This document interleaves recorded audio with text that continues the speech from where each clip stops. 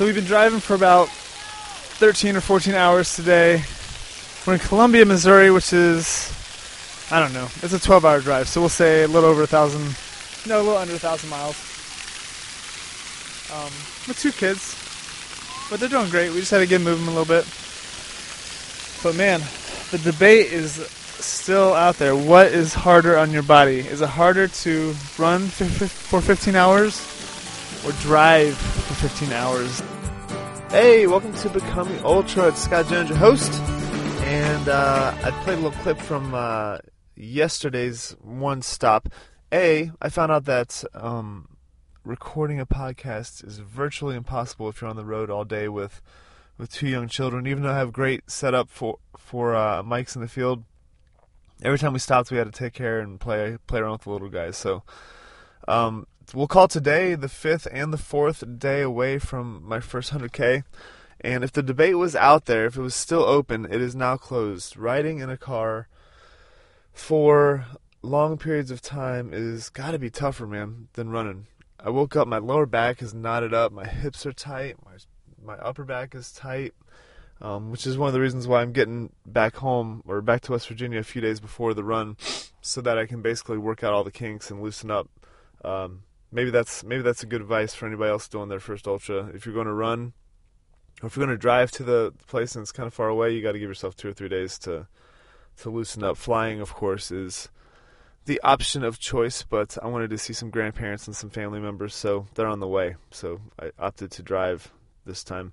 So the drive today, we have about 7 hours. Yesterday we spent about 9 hours just driving in a straight line through Kansas.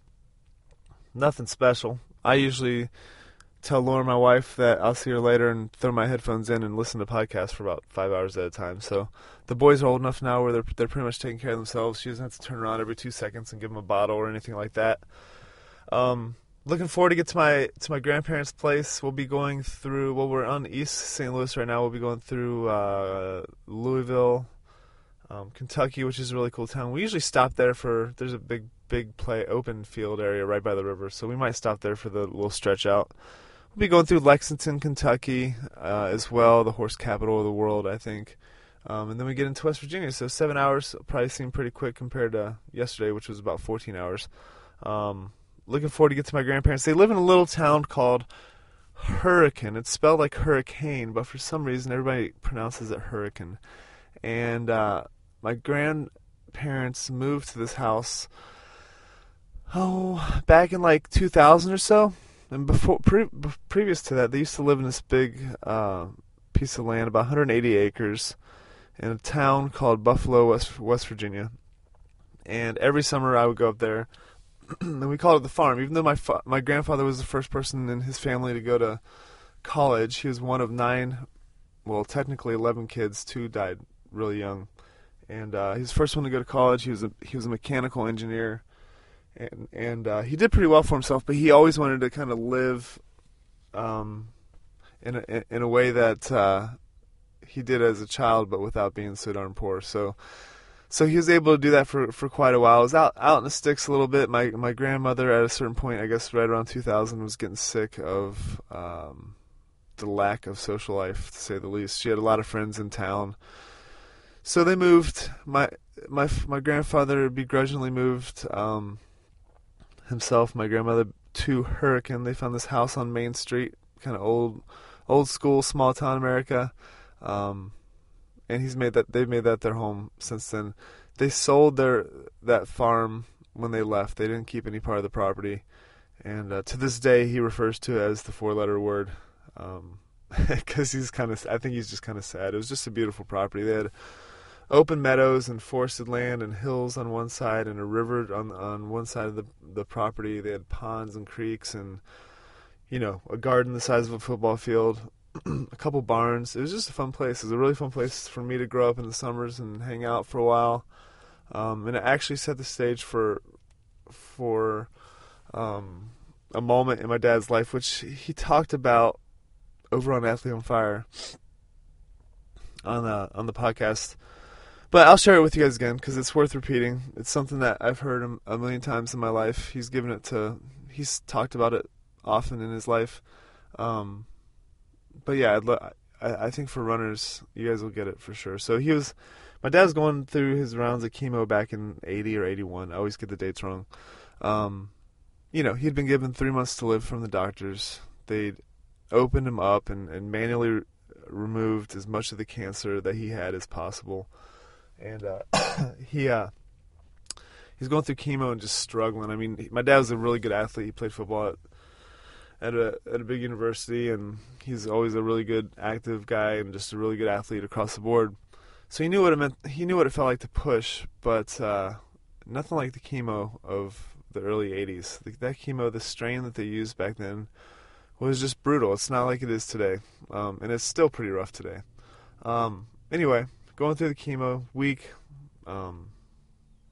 Actually, just gotten done with a round.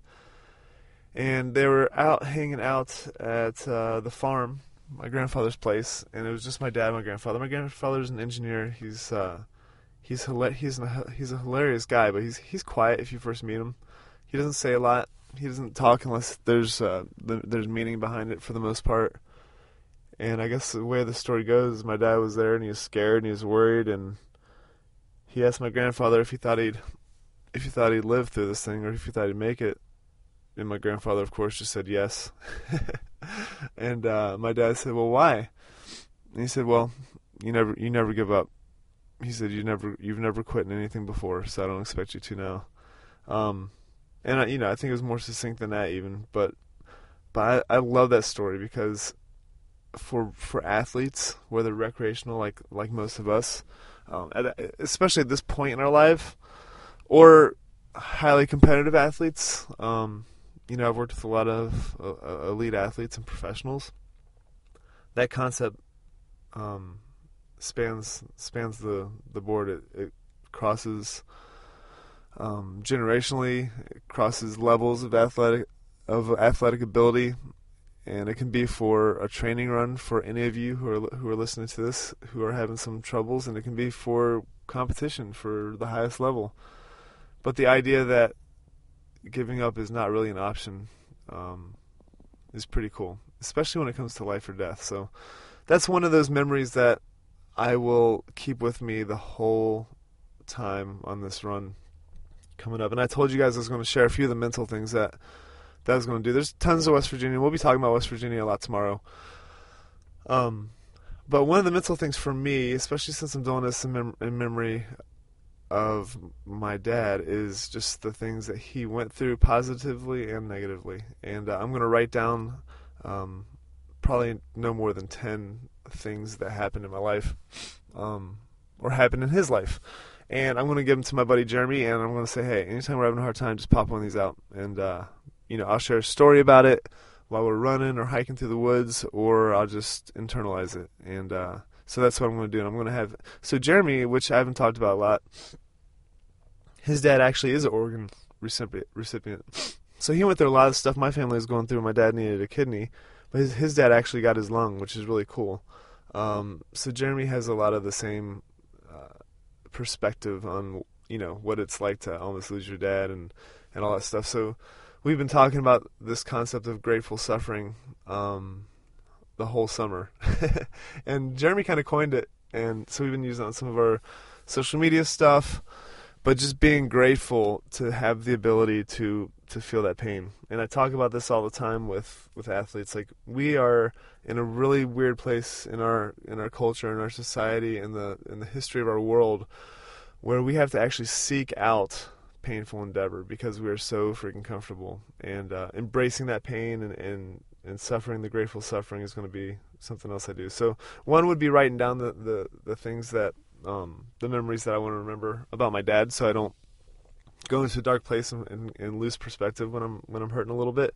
Number two is just, I know me and Jeremy will be diving back into the grateful suffering concept and thinking of ways to make what we're doing that feels really hard feel better. And one thing we'll do is we'll sit down and remind each other before we go out there of these kind of tactics that we're going to use to get through the negative parts. Because it's not a race and because it's not so formal, we're going to stay together the whole time. I mean, we kind of have to for safety because it gets pretty desolate in some of the parts of this trail. So the setup's a little different. I'm sure a lot of you guys run with buddies too. But But the fact that I can't leave him and he can't leave me is going to be cool, and it's going to allow us to kind of game plan a little bit more on the mental side of things. The third thing I'm going to do, my family's going to be my crew. So my dad's brother, my mom, my aunt, my sister and wife, I'm going to give them a few things to say to me.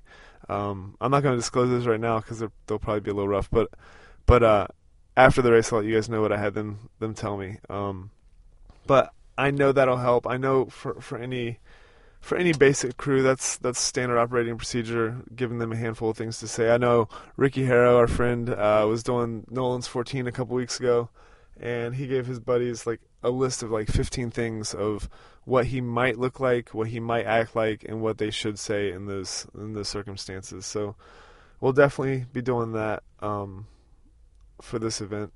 And then one other thing, this is a very unique event. I created a route that goes by all these meaningful places, and for me, just reflecting for long periods of time during the run about memories in these certain places is going to be, I think, a really powerful tool to take me out of my body a little bit, to not be feeling the discomfort that I might feel, mile 50, 55 when we're climbing up this big mountain, and just dive into these stories really, really deep from a visualization standpoint and from a, remembering standpoint. So all those things are the mental things that we're going to do, and we're going to keep it really positive. Of course, Christy Burns, who just came in third for Leadville, the Leadville 100, spoke up at the trail camp, and keeping it positive was just one of her biggest. She actually is a counselor, and she was talking about the psychology of keeping positive.